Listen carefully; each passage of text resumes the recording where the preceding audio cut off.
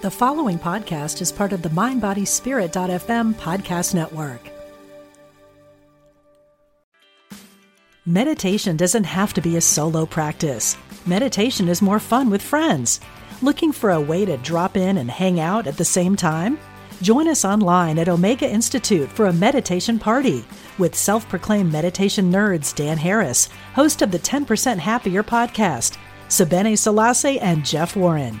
This 3-day retreat will stream live from Omega's Hudson Valley campus May 17th to 19th. Don't miss the party. Reserve your spot at eomega.org/party today.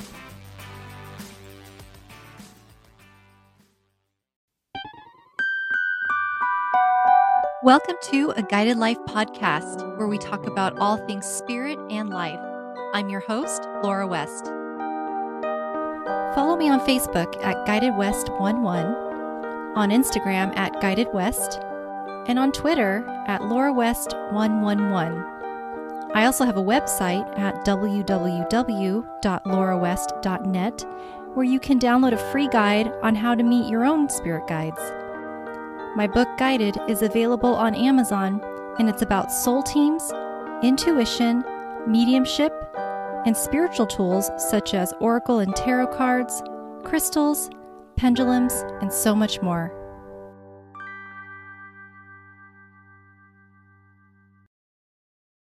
My guest today is Fire Chaplain Ralph Haynes. Ralph currently serves as a fire chaplain for the Chula Vista Fire Department.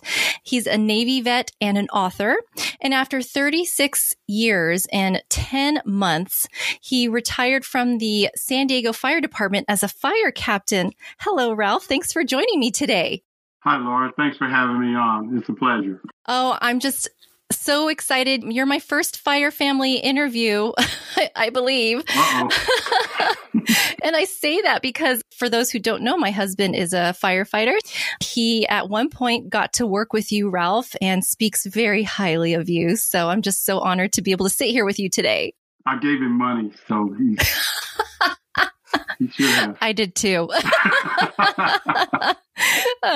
No, I trained Charlie when he came on the job, and then we worked together at Station 17. So there's a good vibe there with he and I. Oh, yeah, I love it. And I'm just, again, so thrilled that we get to have this conversation because since retiring, you have written a book called The Book of Miracles, and it's perfect to speak about for this show. So if you wouldn't mind, let's dive in and hear from you as to what inspired you to even write this book to begin with. Sure. I owe all the credit to the Lord. The Lord had me write the book, and well, he told me to write it years ago, and it took me a while to get around to it. Very busy man, the academy, working at the busiest station in the city, pastor in a church, going to the prisons, preaching. I was pretty busy. But then after I retired, he says, hey, I need you to write that book still. Not in that particular language, but hey, I still want you to write this. So I already had the outline and everything. So I just started writing. I got it written. And then I got to the point where I didn't know what to do next. And so I was praying and asking the Lord what I should do on how I get it published. Or I just didn't know what to do. I'd never written a book before. And I'm on my computer one day and this guy's face pops up. And he's a publisher. And I look into it, just research it and everything.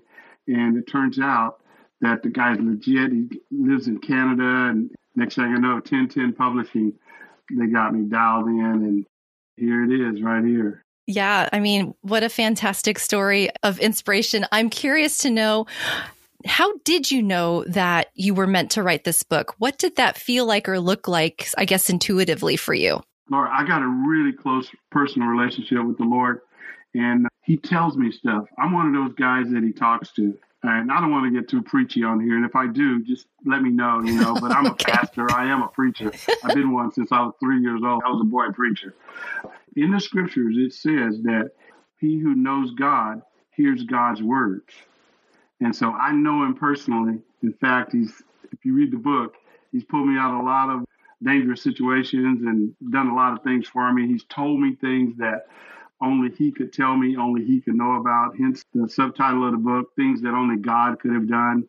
And so That's how I know for sure when he tells me something, I know it's him. I know his voice. Oh, yeah. When you know when you're getting that guidance and that direction from the wonderful Spirit on the other side. So there are a lot of great stories in this book. And I want to say that it's an easy read, but it doesn't mean that the different stories were easy for you to go through. In fact, very inspirational and a lot of things that I'm sure in retrospect and in hindsight was like, okay, glad I made it through that. And now I can see why I made it through that. But would you mind maybe sharing some of your, I hate to use the word favorite because it's hard things that you went through in this book. Let me backtrack actually. Would you mind sharing what the book is about? And we'll start there. Okay. The book is about my life as a firefighter. In fact, I'm already writing the second part of the book because the publisher only wanted the book to be like 160 pages. And I had like double that amount. So I'm already writing the second book of miracles. But I just started writing about my life, about the different things that had happened to me during my life. And then I really didn't have a title or anything like that. I just wrote about my life and particular things that happened to me that are supernatural events. It's the only way you can talk about them and explain them. And so, again, the things that only God could have done, those are the things that I have in this book. Like we saw in the Fire family, Laura, you can't make this up. You know, you can't make these things up. Everybody that reads the book, they love it. I'm putting it in all the fire stations free of charge. You know, your husband brought one home to show it to you. The firefighters are being really encouraged by it. And so it inspired me to write another one, put the rest of the story together. It's going to be a really good one. Not the sequel, but just more. People call them stories. I call them memories. I like that. Because they're things that you just can't unsee. You know, you probably heard your husband say about that, you know, but those are the kind of things in here that are in here. And just all the things that Jesus did. That's one of the things that I really love about the book is that, you know, in the Bible it says that the things that Jesus did, we're also able to do and greater. And so this book, you can pick out things in the book and go right to the Bible and say, hey, that happened to Jesus. Jesus did that. Jesus raised a guy from the dead. Jesus opened blinded eyes, people that couldn't hear, and that kind of thing. So I'm excited about it. So I want to say from the perspective of a fire wife, reading some of these stories, memories that you had gone through while in the service, it gives me this different perspective for what my husband does when he goes to work too, and some of those intense calls that he may get. So I would say even from a wife's perspective, this has been really helpful, eye-opening, and helping to really get a better perspective of what my husband goes through when he goes to work. That's great to hear, Laura. I'll be sure and tell Rennie that. I never thought about it, looking at it from you, because you're a fire wife, and you're the one that's at home supporting us when we're there doing the job. Yeah. I didn't think about that point of view, because in the book, boy, she prayed me out of a station. You know, she prayed and asked God to get me out.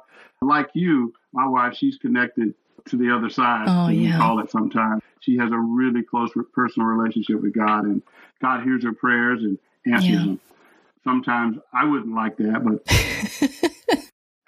you know how that is. But there's one particular story. Let me just share this real quick. Please. I was at a fire, and I was working at Station 32. And I don't know if you know what 32 is. It's on the edge of San Diego. They call it the edge. Okay. It borders National City. It borders Bonita. It's in the south. Oh, down there. Okay. And so I was at that station over there. Got it. No, I was working. The fire was in that area. That's what I should say. The fire was in that area, but I was working at Station 12. Oh, got it. So okay. We go there and we're putting this fire out and everything. And then all of a sudden, we're done with the fire, but the back porch is like hanging at an angle. And so we're beating on the thing, trying to get it to fall so that when the people come back to their house, the thing won't accidentally fall on them. So long story short, this thing falls on my shoulder and just crams me in the ground and just holds me down.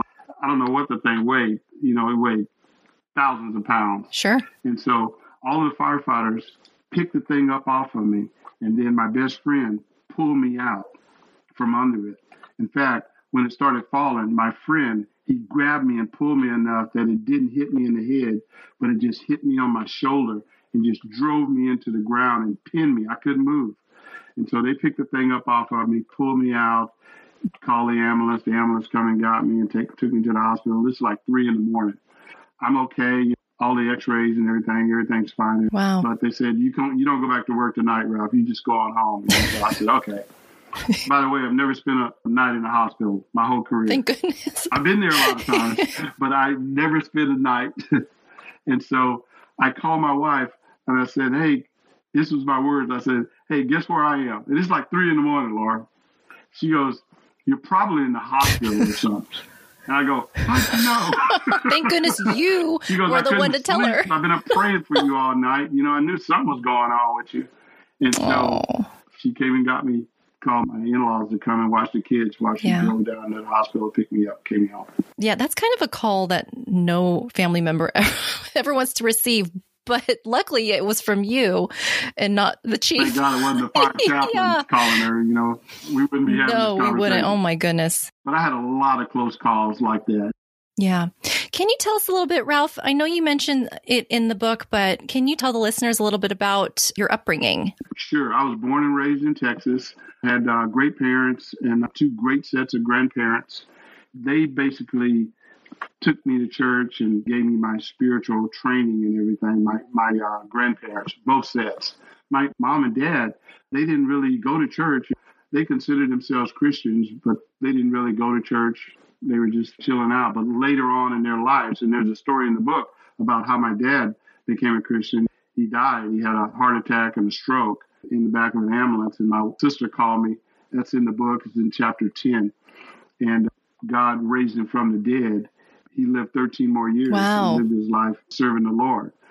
I grew up with my grandparents taking me to church and doing church stuff. I was a boy preacher. I was the guy that stood by and would read. Most of the people in our church, they couldn't read. They were older people. And so I would read, and then the pastor standing in the pulpit would explain the word, what I just read from the Bible. And then I would go home and preach it to my dog. Mm-hmm. What I learned in church, I'd go home, preach it to my mom and dad, and, tell them everything that I learned in church. So I've been preaching since I was like 6 years old or something like that. I was a boy preacher. Nice. But that was kind of upbringing that I had right there. Got it. And what inspired you to become a firefighter? That's in the book. Going to be a lot of spoiler alerts here. If you don't mind, you don't mind. I don't mind at all. There's also a lot that we're not going to talk about, so people should still get the book. Right. I had one of those moments. I think I was about 3 or 4. It's in the book, the whole thing. But we had a fire in our home, and it was the first fire that I've ever experienced. And my dad was actually the first firefighter that I knew, but at the time I didn't know he was a firefighter, but he had to because we had the volunteers. So we have this fire in our house. My dad rescues all of us out of the house, gets everybody out of the house, gets all of our animals. We had some pet rabbits and dogs and cats and stuff on the back porch. He rescued them, got them all out and everything. A little small house. Thing went to the ground real fast. We didn't have a phone then, and there was no 911. This was like 1957 or something like that. I'm 68 now. I was born in 54. So I was like 3 years old. So anyway, after that, my parents said, after I found out what a firefighter was, and we call them firemen then, I said, from that point, I'm going to be a fireman. When I grew up, I'm going to be a fireman. I'm going to be a fireman. And so that's what I said all of those years growing up. And Lord, wouldn't you know it, God's providence, that's all I've ever been. I've been a fireman my whole life. And I'm still one. I'm retired now. I'm a retired fireman now. So it's kind of cool, it's kind of neat to know what you were called to do, because being a firefighter is a calling. It's not something that somebody just says, I want to be a firefighter, and you go and you do it. No, you got to have something in here. Oh, yeah. Charlie will tell you about it. Just ask It's him. a lot of work to even get to that point. It is. Yeah. Yeah, it is. So that's how I became a firefighter. And because of the times and because of being in the South, I really didn't think I could become a firefighter because of racism and prejudice and all the things that was going on. There was just no black firefighters. There was no firefighters that looked like me. They would come to my school and, they were all white. And so I really didn't think I could be one, but I still had that burning in my heart to do it.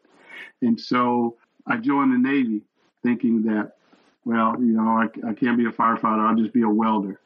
And so I go in and I started going through the training of being a welder and everything. And it turns out that the welders in the Navy were also the firefighters. No way. It's crazy. It's really a neat way how it happened. I started doing the fire training because in the Navy, everybody has to firefight, but they have special firefighters that put the fires out and are responsible for maintaining the equipment and everything like that. And so they saw the leadership ability and saw the desire. And wouldn't you know it, the Navy sent me to every firefighting school that they had. And boom, I was a firefighter, went aboard ship, 19 years old, in charge of 350 guys, telling them what to do. Grew a mustache and grew a goatee, to look like I was older. Knew I was fresh out of boot camp, but I was in charge because I ran the show. Yeah. It's been a great career. Really great. That's fantastic. Are there any other memories that stick out for you where the intervention from the other side has stuck with you? Sure. There's tons of them. I signed every book. I think I signed yours. You did. It says, with God, all things are possible. And that's the message of this book, that with God, all of these things are possible. Got all the testimonials of people writing things about me. Talks about how I got my name. That was incredible. I just told you about the fire that changed everything. Something I noticed upon writing the book is that I had all of these things happen to the left side of my body. I don't know where that comes from. I got my thumb injured in the third grade, my left thumb, and then I was carving some wood at my grandparents' house, cut my left thumb again. I got the scars to prove it on here. Here's one right here, if you don't mind me talking about. I don't want to talk too much about the book. Oh, no, this is fantastic. Okay. There's a story in here. It's on page 7. I hope I don't get emotional telling you this. My daughters, Reva and Rosella, were going to grade school. They were 8 years old and 6 years old. And so one particular day, one of my firefighters, I still don't know who he is. Hopefully, maybe he's watching the show right here and hearing the podcast or whatever, and he'll remember teaching this to my girls. But he goes to my girls' school and goes to their classroom and gives them a fire safety lecture. And I like to say it like this: on a whim, he taught these 8-year-olds how to do the Haynes maneuver. The back blows and the chest thrusts, and he taught them how to do it. The very next day, and this was the intervention of God. Yeah. The very next day, my wife picks them up from school. They have like a half day, and they go to the park, and they're going to have like a picnic and play on the stuff and just have fun and for the rest of the day, a couple hours, and then go on home. They're in Balboa Park here in San Diego. And so the two are out there playing on the swings. Reva's pushing Rosella. Reva's the 8-year-old. Rosella's 6. And they're swinging on the swings high and jumping out, landing on their feet. Well, while they were doing this, Rosella had a piece of hard candy in her mouth. You probably hear it coming right now. Laura, you read the book. But anyway, she swings out and jumps out and lands on her feet, and this candy gets lodged in her airway. Well, Reva yells for Mom, but Mom is too far away. She's out by the car getting the picnic stuff out of the car, and she doesn't even hear it. So Reva jumps into actions. That's why the name of that little story there is Reva's Quick Life-Saving Actions. Anyway, she jumps into actions, gives her sister the 3 back blows, nothing comes out, and Rosella's, giving a universal sign of, I'm choking, help me. Yeah. And then she gets behind her sister, 8 years old, on a 6-year-old, and gives her the Haynes maneuver, Laura, and pops the candy out of her mouth. Oh, my goodness. They pick it up and walk over and show it to Mom. I'm so happy now. I didn't get emotional on that one, but it was great, So, Laura, how you going to make that up? Wow. Number one, and it happened yesterday that she got the training, and then today she uses it like 24 hours later. That's amazing. We call it synchronicity in spirituality. Synchronicity. I've never heard that word. Yeah, wherever you would say that's ironic or coincidental, Yeah. replace it with synchronistic, whereas it was meant to be. Yeah. Meant to be. Exactly. I won't tell you their ages now, but they're in their 30s. So. I mean, oh. Isn't that an incredible story right there? Yeah.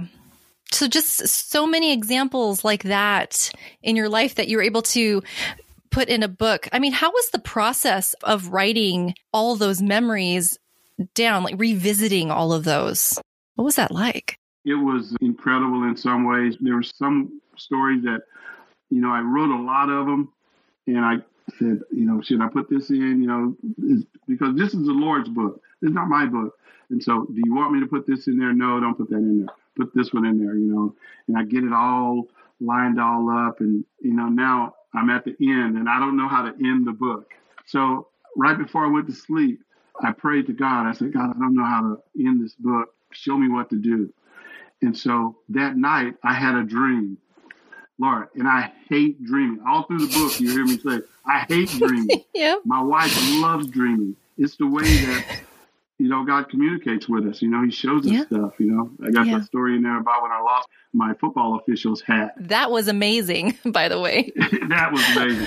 So anyway, I fall asleep, and then it's like I'm seeing myself at my computer, and I'm typing out, and the Lord just tells me, take chapter 9 and switch it with chapter 10, and then write about the ultimate resurrection, because that whole chapter was about all of the people that I've seen raised from the dead, including my dad, including CPR. Great story in there that I did mouth to mouth on a little infant, the most beautiful baby that you ever seen in your whole life. Gave him 2 quick puffs, started him back up, and walked around on cloud 9 for like 2 weeks, but then scared to death because the hospital called and said that the kid had meningitis. Oh. Very contagious. And I had done mouth to mouth on the thing, and kissed my wife and kissed my kids, and sure. I didn't know if I had it or not, because it takes a while. But anyway, God protected me from that miraculously. And so it's exciting, that's kind of was the process of just going back through my career. There was that one time that I drove around in different areas that I had been a firefighter at. Oh yeah, that happened right there. That would be a good one to go in the book. Make some quick notes about it, or maybe get on my iPhone and just talk to myself about that particular call. It was a long process. It took 4 years, really, to really get down to it and just buckle down and just write stuff. But that's how I did it. Was it therapeutic for you once you were able to get it down on paper? And was it hard to revisit some of these memories? It was. It was very therapeutic, but it was also very, very hard. Some of the things that didn't go into this particular book, I'm going to put in another book that I'm writing. In fact, I've already got it outlined. The title of the book is, spoiler alert, Laura, again, it's my worst 911 calls. Ooh. So visiting those things where you have to pretty much relive them. And thank God, some of the things that I've gone through, that your husband experiences as well. It's like a bell. You ring the bell, you can't unring the bell.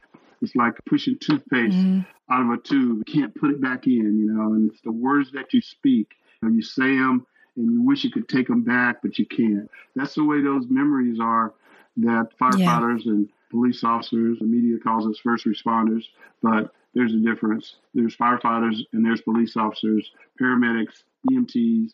That's the kind of things that we all see. Burned people, the burned children. And it's amazing what human beings do to each other. And the firefighters are the ones that have to go and fix those things. But it's unfortunate.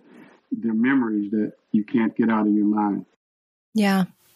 Well, that brings me to another question then. How have you, at this point, now being retired and sort of on the other end of being an active fire captain, how have you learned to cope with a lot of the things that normal people just aren't meant to see on a daily basis, or may see once, maybe twice in their life? And I mean, it's every time you guys are at work. That's a great question. And you'll be able to help your husband with this one, because I have my own therapist, and she lives in the other room right there with me. In fact, we're going to be married 40 years It's Congratulations. September 10th.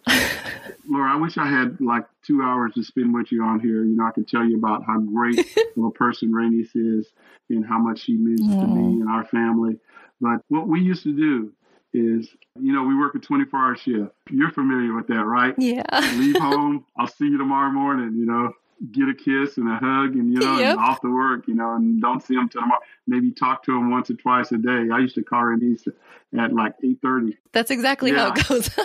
But I would talk to her usually twice a shift. Yeah. I'd call her at 8:30 if we weren't too busy, right before she would go to bed and, kiss her good night on the phone and everything. But the next morning, then I run all these calls. I'm up all night, most of the time, 17s. You're familiar with 17. Oh, yeah. The hub, busiest station in the world. And so when I would get off work, I'd get to this certain point. It was at Fairmont and El Cajon. And I'm heading home. And as soon as I get to Fairmont and El Cajon, that's where I'd call my therapist. She would always answer the phone because she's expecting the call.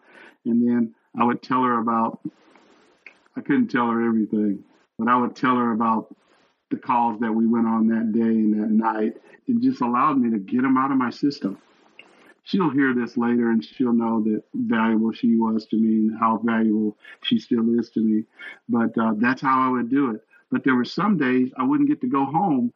I'd have to go to the fire academy and teach that day for 10 hours and then drive home. But while I'm driving to the fire academy, I would get all of that out of my system.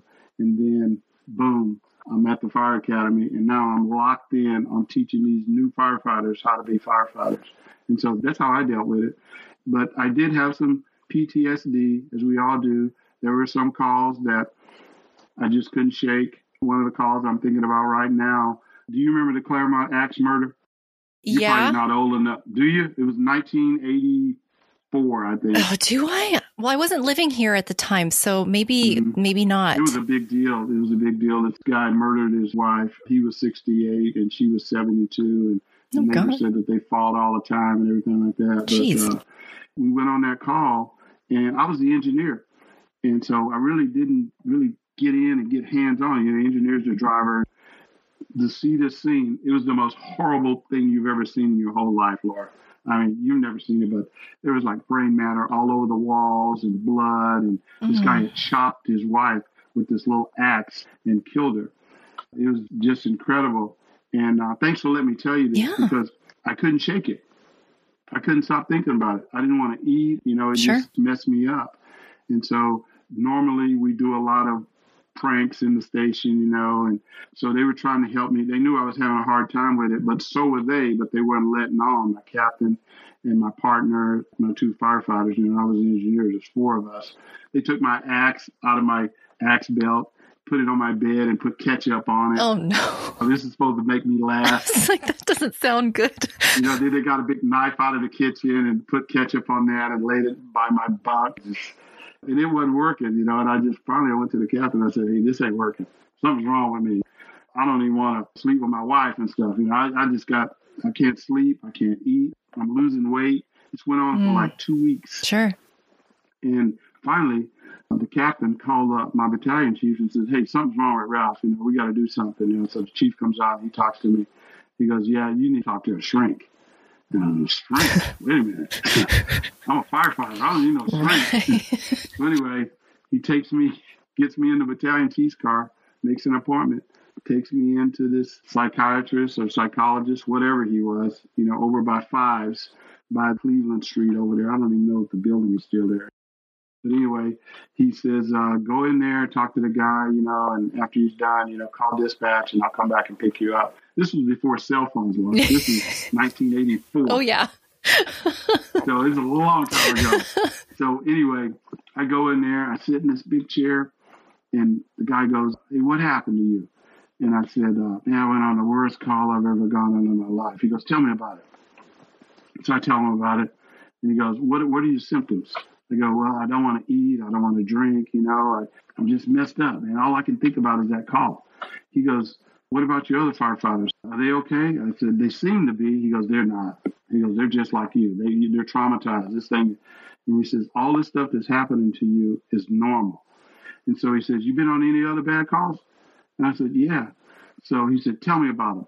So I started for my career in the Navy and just told him about every bad call that I could think of, which is what I'm going to put in the book that I'm going to write. They're already outlined. It's going to be a really good book, but it's not going to be for the faint at heart. You might want to read this before you let your kids read it. Kind of a spoiler alert right there. But anyway, I told him about every call I'd ever been on. He goes, you been on any others? And I go, no, I think that's it. He goes, okay, good. You're good then. I go, I'm good? He goes, yeah, you're good. He goes, all that stuff is normal. He goes, you'll be fine after a few days. You'll be fine. He said, but what I want you to do is I want you to go back to the station and do the exact same thing that I've done to you with your captain and the other two firefighters. I want you guys to sit down and I want you to talk about it. And he says, every time that this comes up in your mind, he goes, I want you to talk about it. So, Laura, thank you for letting me talk about this right now, because my shrink, he says, every time you think about it and you have a chance to share it with other people so that they'll know if it happens to them. And so soon after that, I became the chaplain of the fire department. So anyway, I go back to the station. I call dispatch and 911 people, and the chief comes back, picks me up, and he goes, what happened, Ralph? So I tell him. He goes, that's great. And I started feeling better from that time on. And now all of the other bad calls, I had thousands of bad calls since then. That was 1984. I didn't retire till 2010. All of the calls that people told me about, thinking about one that I had at Station 10, and I wasn't even on the call. It was such a bad call that this lady got backed over by, it was like a delivery truck, like a UPS truck or a FedEx truck. Yeah. You ever heard the term degloved? Yeah. Nursing too. I've learned about it. Oh, yeah. But anyway, her body was over here and her skin was over here. It was I've only heard of a finger, not a whole body. This was her whole entire body. She was skinned. Oh yeah, my she was God. Skinned. I wasn't even on the call. And I got called to go to Station 10 to give these guys some counseling and everything. And then turns out that the captain wanted to go home, the engineer wanted to go home, and the firefighter wanted to go home. But there was one firefighter that says, no, I don't want to go home. I want to just stay here. And the guy followed me around the rest of that. It just happened like 10 o'clock in the morning. The guy followed me around for the rest of that shift, telling me about this call. I had to listen to him. He's my firefighter and I'm the chaplain. And by the time the next day, I felt like I was on the call. Oh, no. I'd heard this so many times, but hopefully that guy is okay now. He's since retired from the fire department. Hope I didn't get too wordy right there for you explaining those things. But man, oh man, I've been on some bad calls. And now my job is to talk to people, talk to firefighters and counsel them, because I'm a true believer, Lord, that the things that we experience, the things that we go through, the things that the Lord allows us to see and go through, I believe that we don't go through them for ourselves. I believe that we go through them so that we can help somebody else with it and help them to get through what it is that they're going through. That's my story, and I'm sticking to it. 100%. I agree with that. I feel the same way. You do? Yeah. And similar process with you too. When I wrote my book, it was very therapeutic, revisiting all those memories. And it felt good that these experiences that were at the time difficult, or, well, I mean, not all my experiences that I shared were difficult, but the ones that were, it felt good to be able to put a spin on it to help other people who might have gone through something similar. So I agree with that. Good. And that comment that you made about the left side of your body. Yeah. So I've taken this energy healing course. It's called Healing Touch. And I learned that it's the left side of the body that we connect to the other side with. Really? Yeah. So there's a certain type of healing that we can do where you put your left hand over the person's part of the body that either there's pain or however you want to use it, and use your right hand just off out into the universe. And what you do is you allow the energy that doesn't serve the person anymore to go through your left hand, out your right hand, back into the universe. And then after you've done that, you switch. You put your right hand over the client. Your left hand is into the universe, heaven, whatever you want to call it. And then all that beautiful energy from the other side comes through your left hand and replaces wherever it needs to go on the client that you're doing the energy healing for. But it's the left hand. that connects it. So the left side. Yeah. I've never heard that before. Amazing. So the left is significant spiritually. Yeah. Yeah. Where can I read about something like that? Is there a book? Oh, I'm sure. I'm sure there's something out there. Maybe you should write that, Laura. It wouldn't be very long. It would just be that. 10 pages. I know, right? It's pretty incredible, though. But Ralph, it's just been such a great discussion with you. And I want to thank you so much for sharing all that you have with us and for being vulnerable, but in a good way that's really empowering and inspiring when it comes to sharing these memories in a book, because it is scary, isn't it, to publish and put yourself out there. It is. It really is. It is. So I want to thank you for the courage that you have shown, and I'm sure will continue to show. And wondering if you had any parting messages for the listener for the time that they hear this episode. You know, my studies for the last probably 3 years, my wife and I have found out about the kingdom of God. And it's something that's incredible. And Lord, for sure, there is another side. There is the other side. And for me, it's the kingdom of God. And everything comes from there. And one of the things that Jesus said, and he said it over and over and over, he said, seek first the kingdom of God and his righteousness, and all these things will be added to you. Now, last time I checked, all means all. And so in the context of the scriptures, he was saying, don't worry about what you're going to eat, what you're going to drink, what you're going to wear. Don't worry about this. In fact, he said, don't worry about anything. Don't worry, but just seek first the kingdom of God. And since we've taken that scripture and we began to seek the kingdom of God, we found out that it is totally true. And so I thought you were going to ask me the one about parting words for the younger Ralph Haynes. Oh, I'm going to do that too. You're going to do that too? I've decided I'm going to do both. But anyway, the kingdom of God is the most important thing. It's the priority of God. And I'll just say it like this. When Jesus was here on the earth, and we know for a fact, we just celebrated the resurrection, Easter. It's celebrated around the world. It's been celebrated forever. And whether anyone believes that or not, it's true. Jesus walked and lived on the earth, but he did it in a manner to show us the exact example how he would have us live and what he would have us do. And that's what the book shows us. Lord, there's a story in the book where this lady has been bleeding. And there's a story in the Bible where this lady had an issue of blood. In fact, she had been bleeding for 12 years. So anyway, I'm up there at the altar, and I don't know if I laid my left hand on her or my right hand on her, but she came up, and she didn't even tell me why she came up to the altar at the church for prayer. She just said, Elder Haynes, could you pray for me? And I said, sure. And, I'm supposed to ask, well, what do you want me to pray? But I just, I laid both my hands on her head, and I prayed for her. And she went back to her seat. And by the time she got back to her seat, the Lord had healed her. And she came back up and told the pastor of the church, she said, the Lord just healed me. Ralph Haynes just laid hands on me and I was healed. And he said, stand up and tell the whole church. And it turns out that the lady had been bleeding. She was hemorrhaging. So the Lord healed her like that. So what I would tell people is, if you have never heard about the kingdom, I know you heard about Jesus, but Jesus didn't preach himself. Jesus didn't tell us about himself. He told us about the kingdom. And just take your Bible and go through and mark every time you see the word kingdom.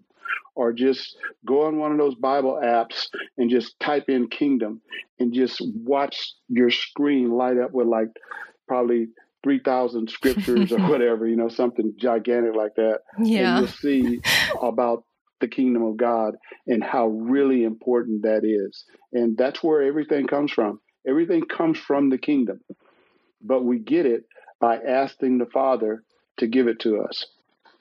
And so that would be the parting advice that I would give, is that people should begin to seek the kingdom of God and his righteousness. Righteousness simply means to be aligned with God. It's not wearing a long dress or not wearing makeup or having your things that we were taught. You can't have your toes out if you're a woman. You got to wear long sleeves and have a black suit on with a tie and a white shirt. That's not righteousness. Righteousness is living in right standing with God. So Jesus said, finally, seek first the kingdom and his righteousness, and all these things will be added unto you. Lord, we can just rest. We don't have to fret and worry, and college is going to get paid for, and all of that stuff. That's what we've experienced during our seeking during these past 3 years. So I wish I had known that when I was 6 years old. So you combine the two, the advice you'd give your past self to. Yeah, that's what I would give myself. But I would also take the Bible and just not put a but after it. If the Bible says this, but no, just if the Bible says this, that's the advice that I would give myself. For instance, the Bible says in James that we should be quick to listen, slow to speak, and slow to become angry. There's no but to that. The Bible says that. James, who was the brother of Jesus Christ, he wrote that in the book of James. It comes right after Hebrews. And so that's the advice that I would give to the young Ralph Haynes. Ralph, again, I just want to thank you so much for sharing, again, your memories, your vulnerability, your truth, and for being such a wonderful guest on the show and for your time today. So thank you so much. Thank you.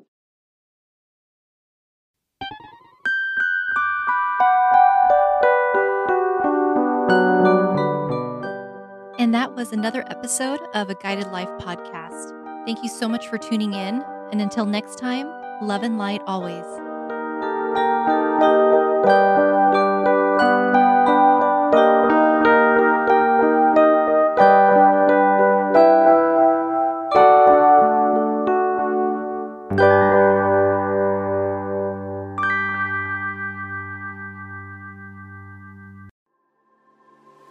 What is it you really want in life? No matter what you've been through, you can still achieve it. I'm Sandra Ann Taylor, and in my Energy Activation podcast, we'll explore the science of manifestation, and I'll give you specific techniques to shift your energy in order to make your dreams a reality. I also do live energy readings, and you can be a part of the show by emailing your questions to me at sandrataylor.net. Join me on the mindbodyspirit.fm podcast network or wherever you get your podcasts.